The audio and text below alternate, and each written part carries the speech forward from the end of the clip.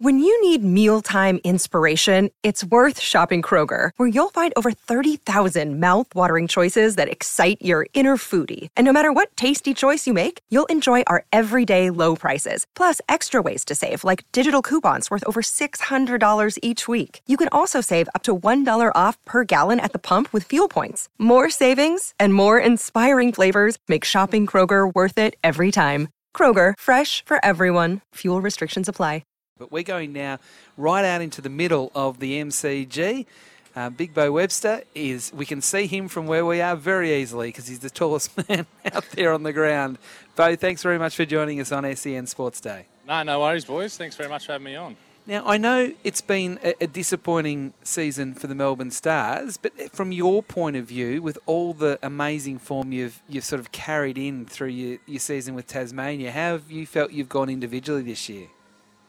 Yeah, it's been a bit of a tricky one. It wasn't too disappointing up until about Saturday night when we went down to the Renegades and left our fate up to another team, which you never want to do in these competitions. So it was disappointing there. But yeah, personally, it's been steady. I think my own form without being great in the Big Bash. We've been haven't won a hell of a lot of games off my own bat other than Adelaide, so it was nice to score a few there and in Albury as well, but I think a little bit inconsistent as most of our batters have, and yeah, unfortunately we haven't got that extra win to get into the finals. Making that transition across to a different form of the game where you're playing for a different team, or I mean in your case a different state, is it hard to keep the momentum rolling considering how hot you were through that first phase of the season with Tasmania?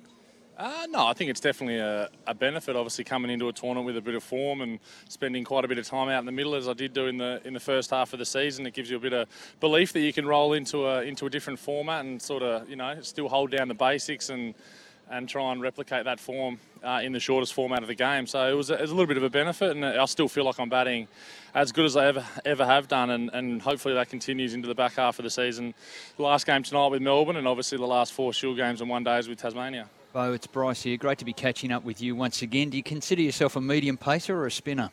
I'd like to say these days more of a medium pacer. The Tweakers haven't got too much of a run recently, obviously with their makeup of our team here and in Tasmania. The offies are few and far between. They're still there when we need it, and if there's a bit of turn in a wicket and they need someone to turn it that way, I'm more than happy to do it. But no, the medium paces are coming out well, and trying to work on them as hard as I can to be a genuine all-rounder, I suppose. Yeah, well, it's working well, and as Whitey mentioned before, you've started really hot with Tasmania. Looking specifically from a batting perspective, is there something that you're doing differently, whether that be a technique or whether that be even mentally? Is there something you're doing differently that has maybe enhanced your performances? A few things, I suppose, contribute. I reckon in the last sort of 2 years and beyond, I've sort of had a bit of a mentality change with the bat, obviously slipping down the order to number 6 and 7 in the last sort of 3 years with the Shield, and obviously played a lot of my cricket at the top of the order, and a little bit of a mentality change to sort of get after the bowlers a bit more. My forward defence wasn't always my strong suit, and trying to put a bit of pressure back on the bowlers by being aggressive, I think, is the way forward for me.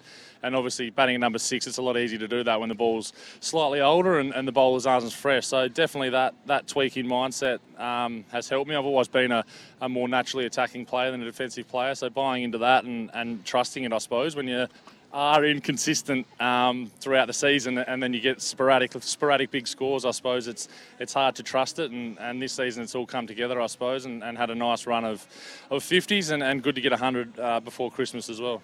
Well, I hope you're all right there. One of your teammates just pinged a cricket ball at you, got right in the shin. Are you okay? Typical Cool Nile there, playing games. I wanted to ask you just about the Melbourne Stars and I guess the frustration of a season that didn't start particularly well, but you got that roll going, and it looked like the dangerous Stars of old. How's the mood going into this game, knowing that there's nothing to play for now? The reality of it, I guess. Yeah, like I said, it wasn't a disappointing season really up until the other night where we lost the game against the Renegades. We still thought we were in good form, and I think we are in good form. Obviously, the early losses hurt you in a 10-game tournament, and we know that, and we know that we need to start better in these tournaments to get off to a good start and get out of the blocks, I suppose, to give yourself a bit of breathing room in the back half of the tournament. But we did get on a roll there, and we were super confident we were going to get into the finals and give it a real shake. We've got a pretty dynamic batting lineup and some really good options with the ball. So I think a few of the teams might be happy we're not in the finals without looking at our list. But it wasn't to be this year, and obviously not good enough with the top 4 teams playing some good cricket, and obviously Adelaide Strikers taking that 4th spot. What's it like to have Glenn Maxwell as a captain? Well, I guess we all see him as a player. We all know that he can do some pretty superhuman kind of things. But as a captain, what's he like? Yeah, he's good. He's Glenn Maxwell. His captaincy's pretty similar to the way he plays cricket. If he gets a feeling, he runs with it. You know, you can plan as much as you want and go in with certain bowlers bowling certain overs, but when it comes down to it and he gets a feeling on the wicket or the matchup, he's not afraid to go with his gut, and that's what makes him a very good captain, I think. He's not afraid to change up the planning behind the scenes, and just like the way he bats, I think if he gets a feeling he's going to try and take someone down or reverse sweep one, he's going to take it on. So he's been excellent, and he's obviously a die-hard Melbourne Stars from the start, obviously apart from his first year where he obviously really wants to win and bring some silverware home. Beau, obviously life and cricket, it's pretty consuming. What do you do outside of it? What keeps you interested in and fires you up outside of the cricket world?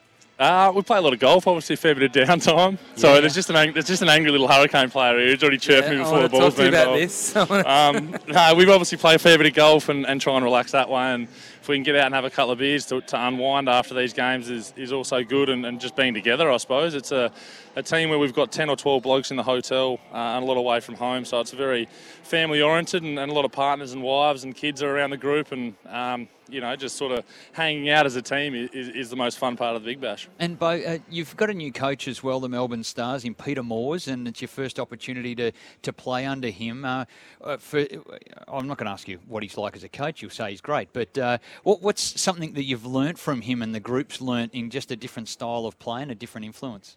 Yeah, it is a different influence. Obviously, Huss has been there for a number of years before that, and to get another guy in from another country and bring some fresh ideas in has been good.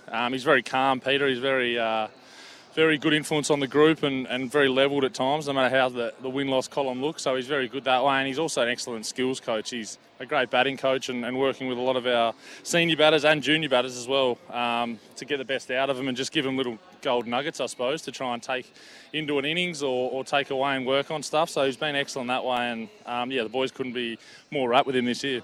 Now, last question. You just alluded to it before, the chirpy hurricane, who is Matthew Wade.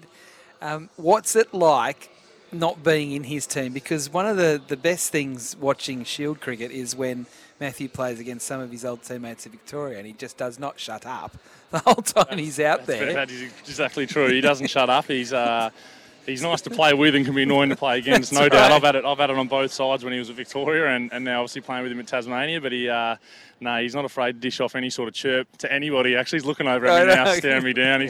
I'm going to try and get him banned again. He's already had about one more and he'll be done. So try and wind him up and get him done for the rest of the season, maybe. Thanks very much for your time, Beau. Really appreciate it. Bryce and I have really enjoyed watching you play throughout the season, not just in the BBL. It's great to see you really hitting your straps. Thanks, guys. Appreciate it. Cheers. Go on, mate. Beau Webster joining us live there from the middle